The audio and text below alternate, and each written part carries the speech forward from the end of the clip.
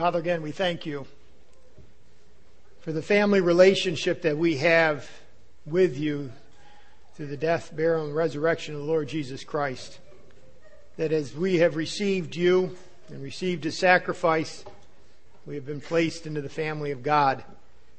That we are your sons and your daughters. That we are now joint heirs. Lord, I pray that as we consider those marvelous truths, that they would transform our lives even as we live throughout this next week. Lord, as we think of the spiritual relationship we have, whether we also thank you for the physical relationships that we have with one another. And we thank you for our parents, for our mother and father, for family. And Lord, as we look at Titus today, and as we look at what the responsibility of a woman should be and a responsibility of a girl should be, that we ask that you would give us wisdom, convict our hearts, not just the women, but even the men as far as what we are expecting. Lord, I pray that we might be biblical in our thinking. Lord, that we might be fulfilling what you want in each one of our lives, that we would be passing the baton of truth and of wisdom to the next generation. Again, we thank you that your word is so practical, so relevant, that it literally spells out what each should be. And again, that you would help us to have hearts that want to learn, ears that want to hear. That we would be doers, not just hearers of the word. So we ask for your wisdom. We ask that you would convict us in areas that we need conviction in.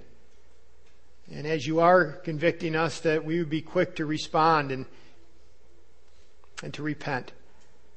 Lord, the world puts a lot of pressure on us as to what it wants us to be. And we ask that we would be all that you would want us to be. For your honor and glory. In Christ's name, amen. You may be seated.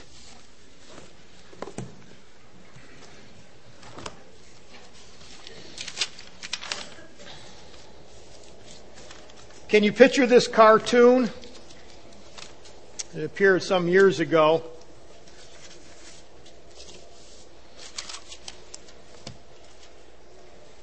It showed a mother that was sprawled out on a couch.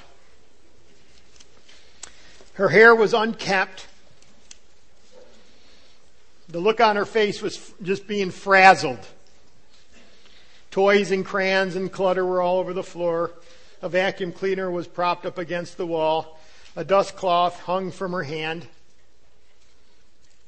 Her husband, neat and tidy, walked in with a briefcase, said this. This was one word: exhausted. But she was referring to her. Exhausted? And this is what she said. Man, I'll be glad when the kids are all grown up. Then I'll have time to be a good parent. Sometimes we think that, it'll come next year. It'll come in a few years from now. But we want to look at a passage of Scripture that tells us what we need to be right now as far as a good parent. Actually, we're going to be looking at mothers today. Abraham Lincoln declared, "No one is poor who has had a godly mother." And by the way, I don't know where you are. I don't know what your mother was like. See, as we lay this out today in Titus chapter 2, some of you may be saying, "But that wasn't my mother. You don't know my mother. She wasn't godly.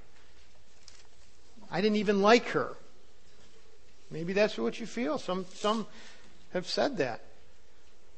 Let me remind you of a few things before we get to the text. In fact, you can turn to Titus chapter 2 if you'd like. Titus chapter 2. We're going to be actually picking up at verse 3. But again, we need to have some thoughts before we get to this passage, because the last thing we would want is for you to respond in an unbiblical way to this passage.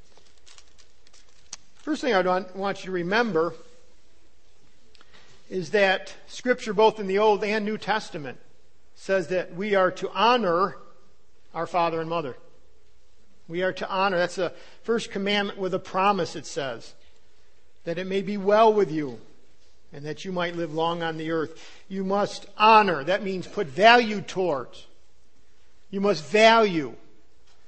Sometimes parents make it so it's very hard to honor them, but the reality is we should still honor them. By the way, we don't honor them based on their worthiness. We honor them based on God's command. And that takes grace sometimes, a lot of grace. But that's the truth nonetheless. So we must honor. We must not walk away looking at this passage and let's say your mother doesn't fulfill it perfectly, which none of our mothers do, if she's still living, and then somehow think, well, I don't need to honor her because look at what the Bible says and look at how she's lived her life. That's not, no, we need to honor. The second thing I want to have you notice is verse 3 talks about the older woman and the younger women found in verse 4. It's about women. It's not just about mothers. This is not just a mother's passage. However, look at verse 4. It says that they would learn to love their husbands and their children. So it is a mother's passage. There's an assumption here that most women will be mothers. Not all. And there's a gift of singleness. I understand that. But this is talking about older women and younger women. The other thing I want you to notice is this is not just for the women. This is not just for women. This is a passage for men too, because what are we as men looking for? And what do I look for in my wife that she needs to match with Scripture? And how am I nurturing her to be more like what the Scripture says? So this is a passage for me. I believe that husbands should help blossom their wives. If your wife is not blossoming, don't put all the emphasis on her. That's partly your responsibility as a husband. By the way, this is also for young men, because what are you looking for in a girlfriend? What are you looking for in a future mate? Again, as we get to verse 4 and it talks about younger women, I think this is a good way of saying, okay, this is what we should be looking for in a younger woman. And if you're a teen, well, you're in that category, you're moving in that category. This is what you need to be. So really, this is a passage for everyone. Again, as you notice, we're in Titus, not Galatians, so we're veering from our study in Galatians for this week. And then we're going to veer again on Graduates Week and veer a third time on Father's Day, because we're going to be back here. I figure I'm going to veer a little bit. We've looked at Galatians quite intently and then looked at James, and so we're going to be veering periodically through the next couple months. But I think it's a good veer. Okay. So again, it's a passage talking about older men, younger women. Actually, if you look at the verse 2, it says, "But as you but as for you, speak the things which are proper for sound doctrine, that the older men," and then he tells what the older men should do. We're going to look at that in Father's Day. And verse 3, the older women. Verse 4, that they admonish the younger women. And then verse 6, the younger men. So again, he's talking about all the different relationships, all different stages of life. Let me throw out one final consideration as we just general thoughts. That Titus, though it's written to a pastor, Paul writing to Titus, that it's really an evangelistic book. If you start looking at Titus and saying, what is the overarching theme? It's really evangelism. God and Jesus Christ are 6 times referred to as Savior. So the point is this. Paul's writing to Titus, who is a pastor of a church, saying, listen, if you really want to have an impact on the world, then let's make sure that we are living so that we are different from the world. Do you see how that works? See, if we live like the world and yet we proclaim the message of the gospel, they look at us and say, well, you're no different than me. Why are you saying that I need Jesus? So really, the book of Titus is an evangelistic book. It's a book on how the church can evangelistically affect the world. And one of the most important things is be the woman that you need to be the young woman you need to be the man you need to be the young man you need to be. Because then we're truly going to be acting and thinking and looking different from the world. Otherwise, we look the same and they say, well, why should I accept him? Okay, well, let's get into verse 3. It says, and again, I'm going to skip right down to verse 3 because this is Mother's Day. We'll go to verse 1 and 2 on Father's Day. But he's basically given us instruction. This is what you should be as an older man, as a younger man. And he says, older women. By the way, none of us want to be older. We all want to be younger. But what is an older woman? What is the time frame? Probably this, right around 55 to 60. Once you get to 60, you're considered, now you're the older woman. I hope that doesn't affect you wrongly. I hope that doesn't depress you. I'm going to be 50 in just a year and a few months. But that's okay. I mean, we are getting older. We need to understand that. And he's talking to the older. This is the point. The person that has already had a family and their children are now grown up and now they're supposed to, you're going to find out in a moment, pass the baton to the younger because your family has done hopefully what it should have done. So he's talking to the older woman, probably around the 60-year-old age and above. And he gives them 4 things that this older woman should be. Okay, the older woman likewise, he uses the word likewise because he has just talked about the older man. That the older woman, that they be, number 1, reverent in behavior. The point is that she is marked by outward consecration to God. She's marked by that. By the way, if you have a bulletin, there's an outline. It's pretty extensive. I'm not sure how much time I'm going to have. I left everything on there without blanks because if I run out of time, you have the whole message. But the point is this, she is reverent in behavior. There's a markedness towards her outward consecration to God. You watch her and she looks godly. That's the point. Sacred. That's what the word reverent means. Holy. She stands out. She's a holy woman. In fact, the root of that word reverent, the root meaning is priest-like. You look at her and you say, she's godly. Again, remember, God isn't after your ability, but your availability. He wants to use someone that is godly, but you got to be available to be used. Not that we're going to turn there, but 1 Timothy chapter 2, verses 9 and 10, it says, I want women to adorn themselves with proper clothing, modestly, discreetly, not with braided hair, gold or pearls or costly garments. And by the way, many times because the banks weren't that safe or the places to keep money, many times women would literally take the gold and the jewels that they have and would weave that into their hair. It was kind of like a safety deposit box. Not only that, but what did it do? It kind of showed everybody who they were and the riches they had. Oh, yeah, you know. But the point is Paul says, listen, that's not what you should adorn yourself with, you know, but rather by means of good works as befitting women making a claim to godliness. That's what should mark you, not your hair, not your clothing. What should mark you is your character, is your outward conduct. A godly woman is a very beautiful woman, and I don't mean physically. I'm saying her presence, how she responds. Lawrence Sanney, of the Navigators, once wrote of his mother. This is what he said, quote, my mother gave birth to me in a frontier home on a Midwest prairie. On the kitchen counter, she placed a list of the ingredients necessary for my formula. At the top of the list was prayer. And that remained at the top of her list for me throughout her life. I have her to thank for firmly establishing my spiritual roots. End quote. Yeah, there's physical formula, but no, prayer. He needs prayer. Your children need prayer. That's a mark of a holy woman.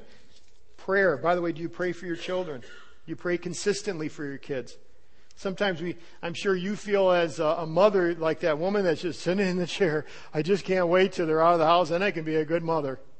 Spend some time. You know, I think it was Susanna Wesley, wasn't it her, that she had a lot of kids. I mean, in the 12, 14, 16 kids, something like that. But anyways, but she would periodically be sitting at her kitchen table and she would just take her apron, just the apron part, and put it up over her head. Then the kids knew, mom's with God. You know, but you know, I think you need to have those times. Don't look for the convenient time to have time with God and to pray. It will never come. It'll get squeezed out. You'll be too busy. That's the first thing, the outward consecration to God. I believe that this first characteristic is like an umbrella term. It covers everything else. The other three are covered under this. Because what he's saying is, listen, you need to be outwardly consecrated. Now let me show you what that looks like. And he moves to number 2, or the second part. He says, not slanderers. Okay, so an older woman likewise, be reverent, not slanderers. The New American says, not malicious gossips. The word is diabolos. We get the word diabolical. This is a very strong term. Remember what the first term is? Be outwardly consecrated to God. Now he's going to say, well, what's your speech like? What's your speech like? This word diabolos is used of Satan 35 times. Of how Satan tries to destroy God's people through his speech, through the things what is he? He's a liar and the father of lies. Always spreading untruths, always trying to disunite the church, trying to wreak havoc with his mouth, as it were. Again, it's applied to one who, by opposing the cause of God, may be said to act the part of the devil. Paul tells Titus, make sure the older women are not playing the part of the devil, of using their speech in a malicious way, a slanderous way. Don't play the part of the devil. John MacArthur has, I think, a very profound thought on this. He says, men tend to be rough or violent in their actions. By the way, that's true. If you're called to a house where there's domestic violence, normally it's the man. Now, I know in our society it seems to be more and more the woman. You see this woman got the guy, holding him up. No, usually it's the man. Men are stronger. Men are more aggressive. I would say that's true. Very true. And by the way, in many situations, that's good. It's good that men are the aggressors, and men should be the ones that fight in the war. Anyways, he goes on and says this. Men tend to be rough or violent in their actions. Women have a tendency to be rough or violent in their words. Interesting. I think of Ephesians chapter 4 where it says, let no unwholesome word proceed out of your mouth, but only such that is good for edification. In other words, and that's not a passage towards women only. That's to everyone. So really, we all need to learn this. But it's interesting to me that Paul tells Titus to tell the older woman, make sure you're not a slanderer. Make sure that you're not a malicious gossip. Make sure that what's coming out of your mouth builds up and does not destroy. In other words, this is the type of woman that refuses to listen to, much less propagate, slanderous, critical, or demeaning words about others. He's talking about gossip is what he's talking about. In fact, I thought about this. How can you distinguish between just conversation and talking and gossip? When does talk become gossip? Let me give you a few thoughts. It's not in your notes, but I just looked up the word gossip, or the word is whisperer in Proverbs. There was like 3 or 4 places where it is found. Well, first of all, the way the translators translate it is whisperer. So really the first thing is this. Talk becomes gossip when you're unwilling to be quoted because you're whispering. That's the whole point. Whispering. I don't want to be heard. I don't. Listen, just keep it with yourself. This is confidential. By the way, if you have a problem with someone, what does the scripture say? You go to the person. Matthew 18. Very clear. Brother sins against you. You have a problem with your brother? Go to your brother. Keep it between you and him alone. That's what it says. Because then, and if they've listened to you, then you've won your brother. But the idea is, if you have a problem with someone, you keep it in the tightest circle as possible. You would never bring that up in a group. When you're unwilling to be quoted. Number 2, talk becomes gossip when the person being talked about finds out and is wounded. I know there are certain cases where, let's say there's a sin and you're trying to get an understanding, but usually you find, you know what, we're not talking about counsel. Many times we're talking in the area of gossip when that happens. When the person finds out and then In Proverbs 26:22 says this, the words of a talebearer, that's the gossip, that's the whisperer, the words of a talebearer are like tasty trifles. Ooh, tasty trifles. You know, you go to a wedding and you get all these little tasty trifles. Oh, and you just keep eating them, you know. Give me a plate. You know, give me a big plate. Tasty trifles. The word actually, tasty trifles, is the root word of gulp. Gulp. In other words, the idea is more. Give me more. Because the words of a talebearer are sweet in that sense. Give me more. You know, have you ever done this? You start talking and all of a sudden it's been an hour and you have just let out a lot of information that you never intended. But why? Because the person just ate it up. Like tasty trifles.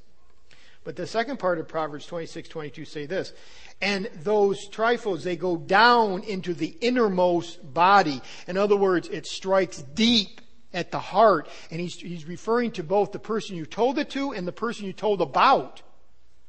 So I have just shared with somebody, I shared about someone, and that's going to hit hard on that person when they find out.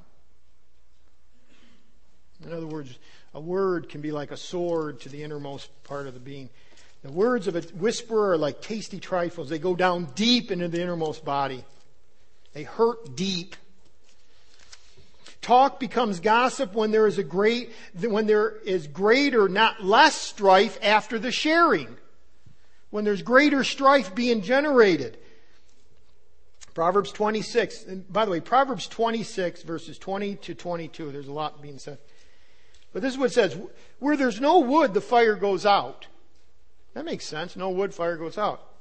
And where there is no talebearer, strife ceases. At church, when there's frustration and I start sensing this with people, I start asking the question, I wonder if there's some gossip going on. And finally, when it separates friends, because it says a whisperer separates the best of friends. The whisperer separates the best of friends, Proverbs 16:28. See, gossip can be very destructive. It hurts relationships, destroys unity in the church, and hampers ministry. It is diabolos. It destroys. And yet we can do it and treat it like a tasty trifle. Boy, that was sweet. Let's have some more. And I think an older woman has to say, you know what? We've just entered into gossip. Let's remember, it says God hates 6 things, 7 things are abomination to him. And the last of those 7 things is one who sows discord among the brethren. Gossip can happen in a lot of different areas, though. I mean, I know I've participated in it. Sometimes even in sharing a prayer request, gossip happens. We share too much, and then we never get to prayer. I have found that yesterday, men's prayer, it was way late before we ever got to prayer. And I actually confessed to the Lord. And it wasn't because of gossip. It was just because we kept, talking. That's great too. But you know what? If we come together for prayer, let's pray. So for you men that come on the Hornell, we're going to pray more. We're going to get to it quicker and then talk after. But again, never talk in the form of gossip. Let's just be careful. Let's be careful. Well, number 3. Not slanderers, not given to much wine. Not given to much wine. Really what he's talking about is she is marked by self-control. Now again, notice not much wine. It didn't say no wine, not much. But again, think about what wine does. Wine ultimately can enslave. In other words, he's saying don't be under bondage to anything. Especially wine. Marked by self-control.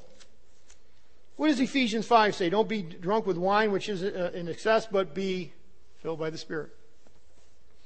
So I believe that what he's getting at is, older women, let's make sure that you're not brought under the bondage of anything. By the way, there's a lot of things that we can be in bondage to. There's a lot of things a woman could be in bondage to. The approval of men. By the way, we can all. That's fear of man. Mastered by things. Mastered by money. Mastered by time. Mastered by the job. I mean, there's a lot of things that we can be mastered by. The point is, we don't want to be enslaved by anything. In fact, Paul says in 1 Corinthians 6, all things are lawful for me, but I will not be mastered by anything. That's 1 Corinthians 6:12. Let nothing master you. And I know he's speaking specifically of wine, but I think there's a general, bigger picture of saying don't be mastered by anything. She has her priorities straight, and she sees the Word of God, the power of God in her life. So again, outwardly godly, not malicious, not controlled by wine. And finally, she is marked by teaching godliness. Teachers of good things. That word good, kalos, is the word that is used of Jesus Christ when it says he is the good shepherd. It means he's intrinsically good. So the idea here is she's teaching things that really matter.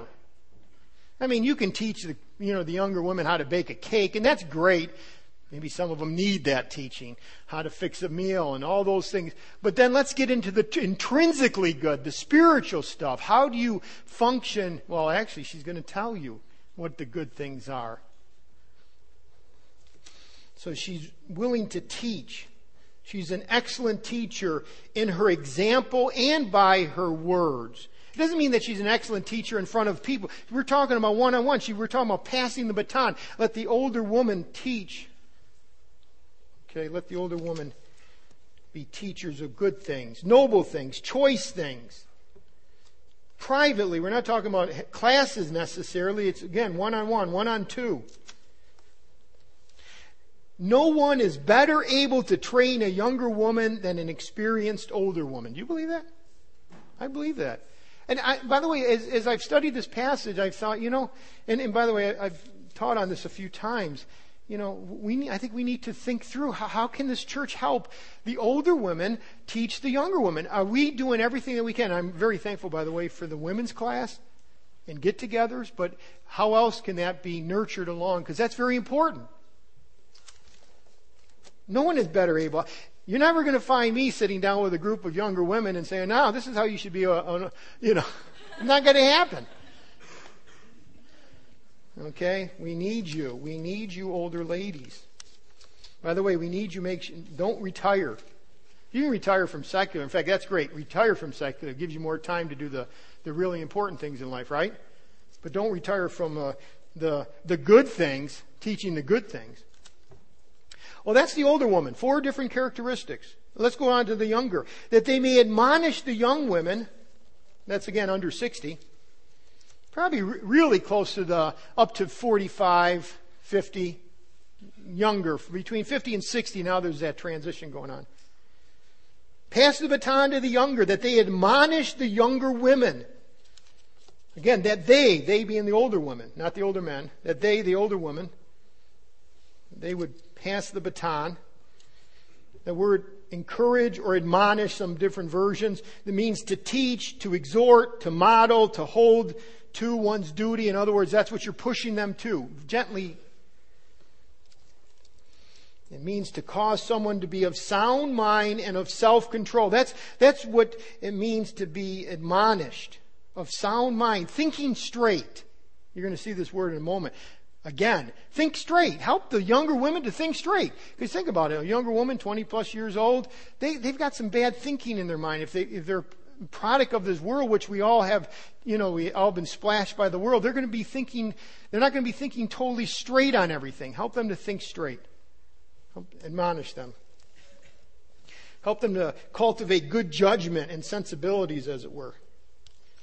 Again, older women, you're a great resource. I hope you see that. I hope you don't see yourself, well, I'm just being put out to pasture.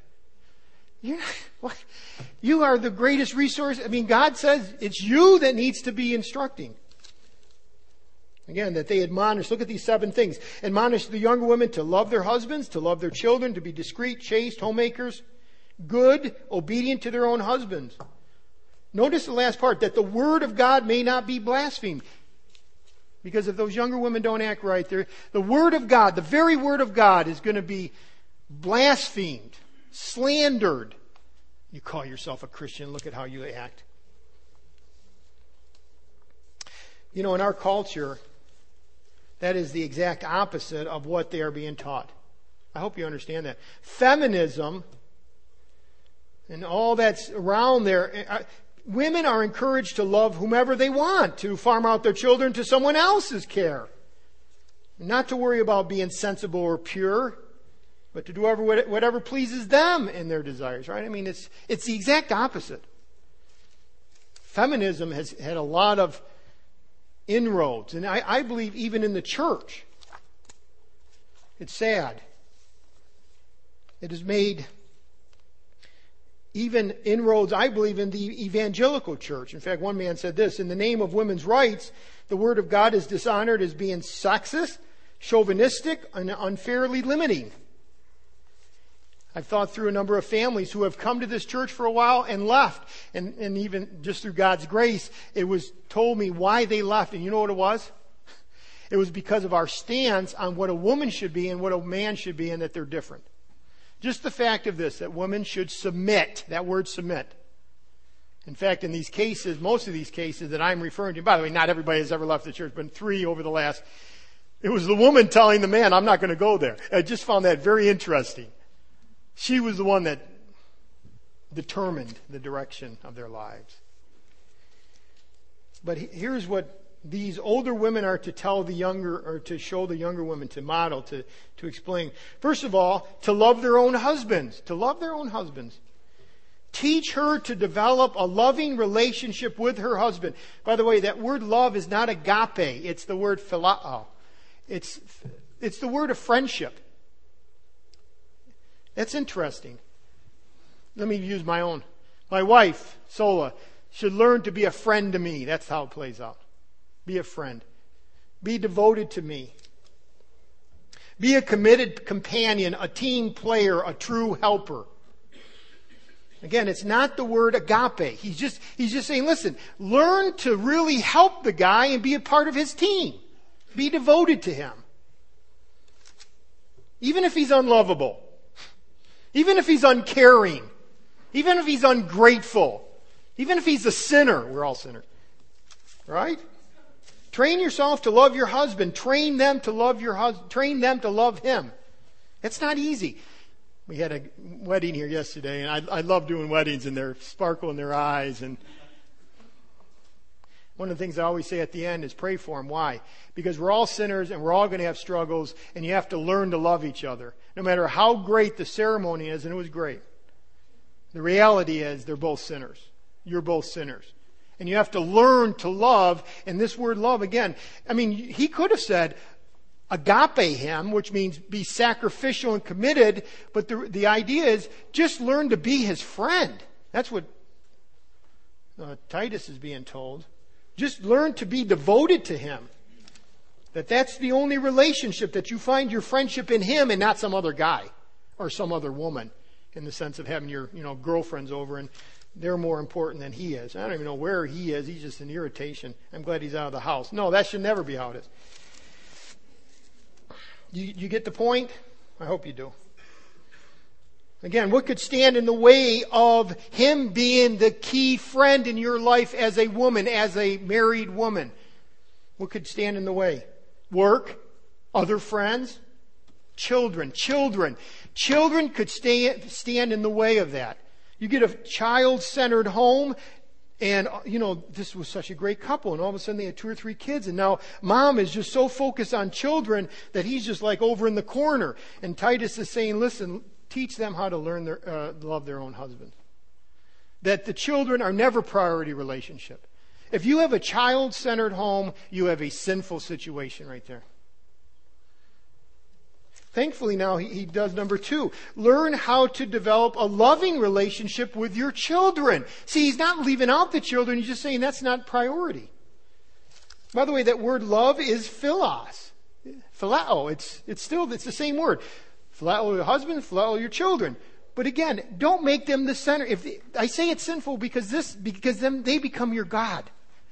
Oh, I just can't stand to see her cry. I would never spank her. You just broke the scripture. Doesn't the scripture say use the rod? And I mean in the right sense. Be careful that you don't go against God in trying to be a loving parent. I've heard people who say, I'm just doing the loving thing. And yet you're right against scripture. So, learn to love your children, but in a right way. By the way, learn to love them even when they're irritating. Learn to love them in a practical, physical, social, moral way. We only have a couple minutes, but first go to 1 Timothy chapter 2. I want you to know how important being a mother is. I totally agree with what Lee was saying earlier. 1 Timothy 2:15, very quickly, because I've got to finish up the last 5. Verse 15, nevertheless, she will be saved, this is talking about the mother, saved in childbearing if they continue in faith, love, holiness, with self-control. What do you mean saved? You mean I have a child, I'm saved? Now let's remember that true salvation, spiritual salvation, is found in Jesus Christ alone. When a person recognizes that they are a sinner, that they are condemned before a holy God, and they look to the sacrifice of Christ, His death, burial, and resurrection, and they receive Him, repent of their sin, God says that I will forgive you based on the sacrifice of Christ, because your sins have been placed on the cross, and you will be forgiven if you repent and believe. So what does it mean saved? It doesn't mean spiritual.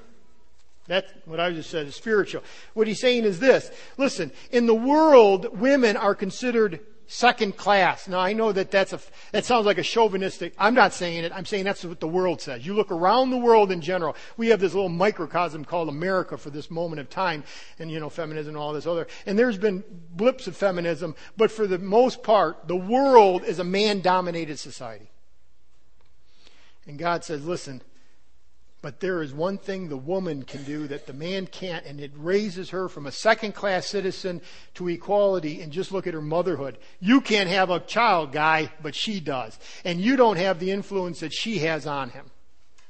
And I believe that that's what he's talking about. Nevertheless, she will be saved. She will be brought from a second-rate citizen up to equality with men. Why? Because she's the one that bears the children. If she continues in faith, love, holiness, and self-control. In other words, if she's godly, if you're raising an ungodly seed, then really you're like a second-class citizen.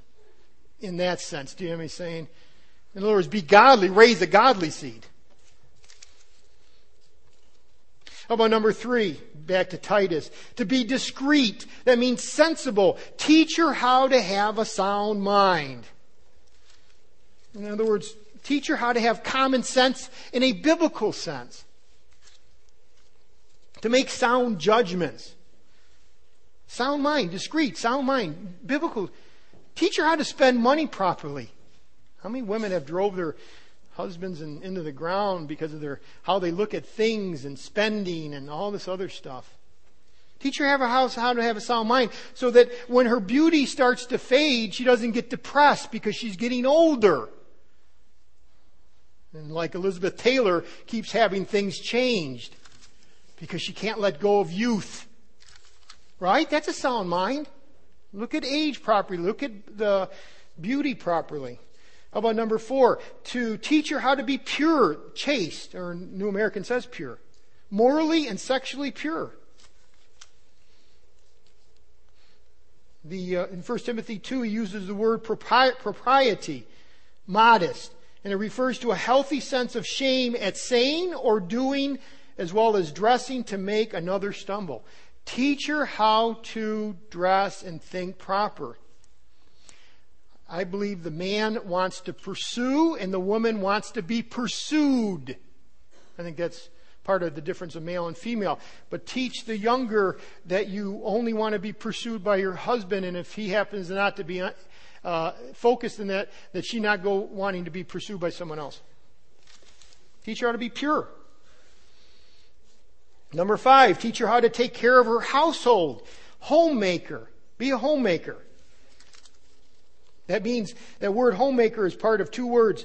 A home guardian. And if you go over to 1 Timothy 5, you don't have to turn there, but 1 Timothy 5:14, it talks about the younger widows marrying, bearing children, and a manager of the house. It's a different word. There, it's not a house manager. It literally is a house despot.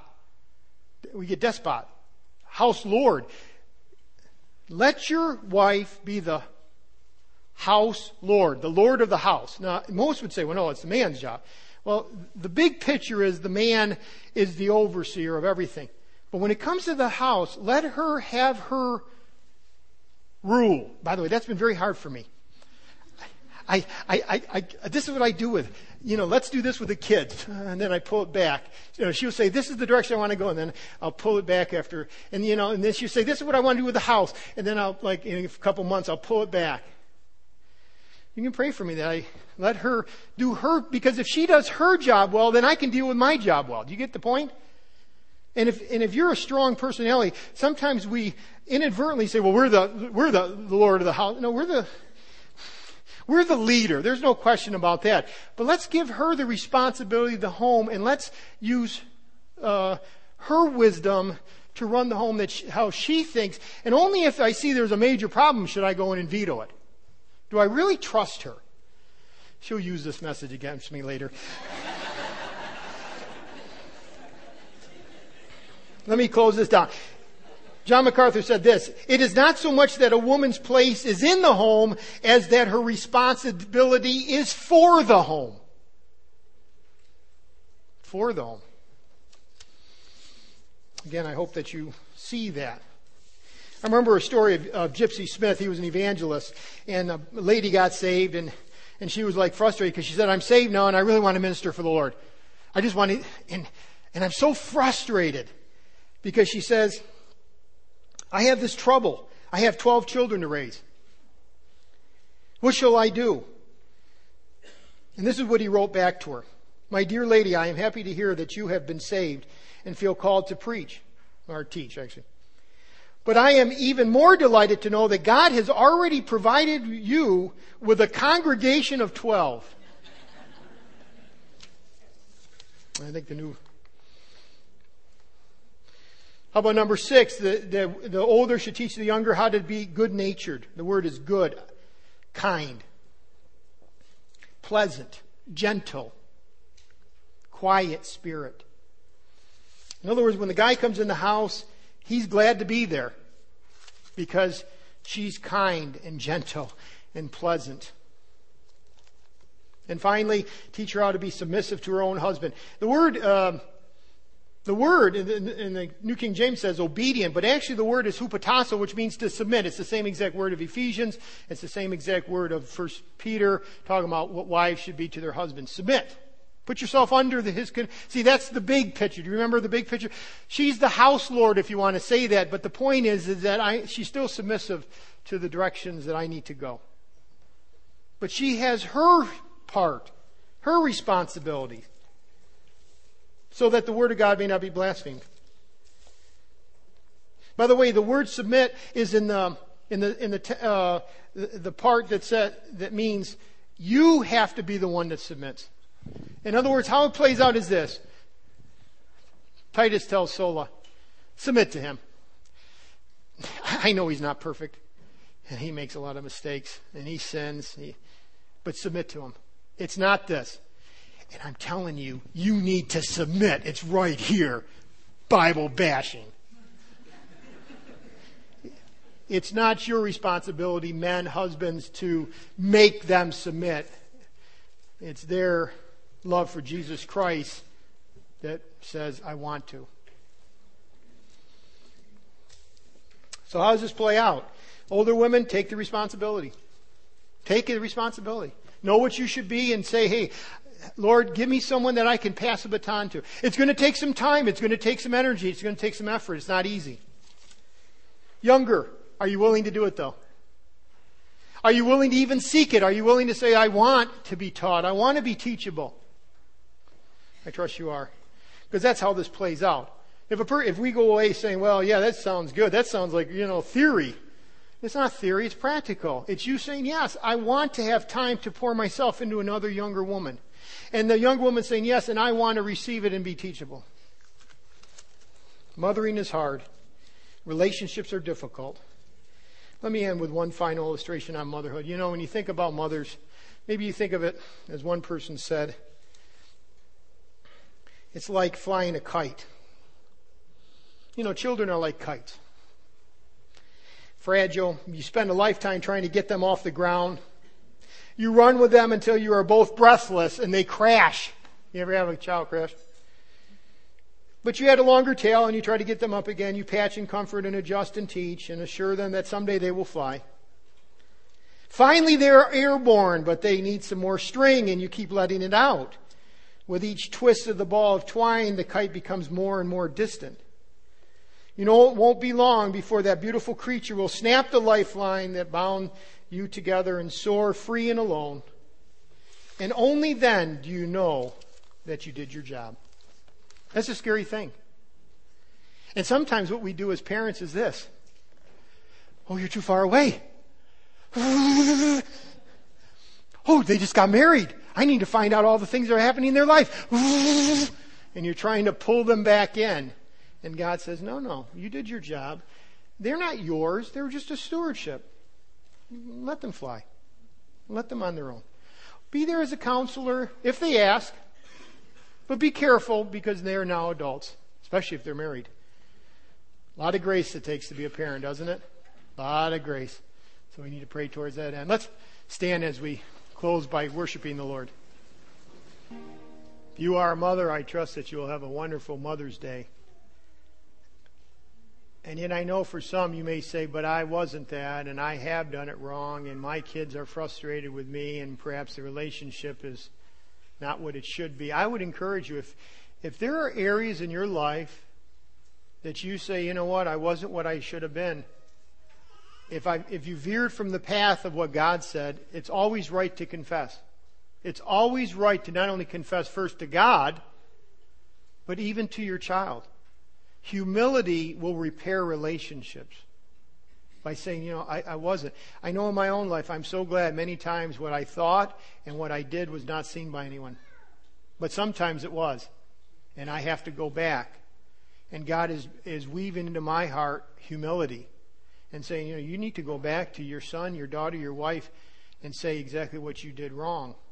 And you may have to do that. And maybe you're like, I don't want to, because then they'll really find out the truth about me. They already know. That's the problem. No, really. And again, it's hard to be humble. None of us are perfect. They're not perfect, and many of their responses were not perfect. But the reality is we can show humility and go and seek to repair and not let it go on year after year with things that just keep building up. I trust you will do that. Maybe this will then become the best of Mother's Day. Let's bow for prayer.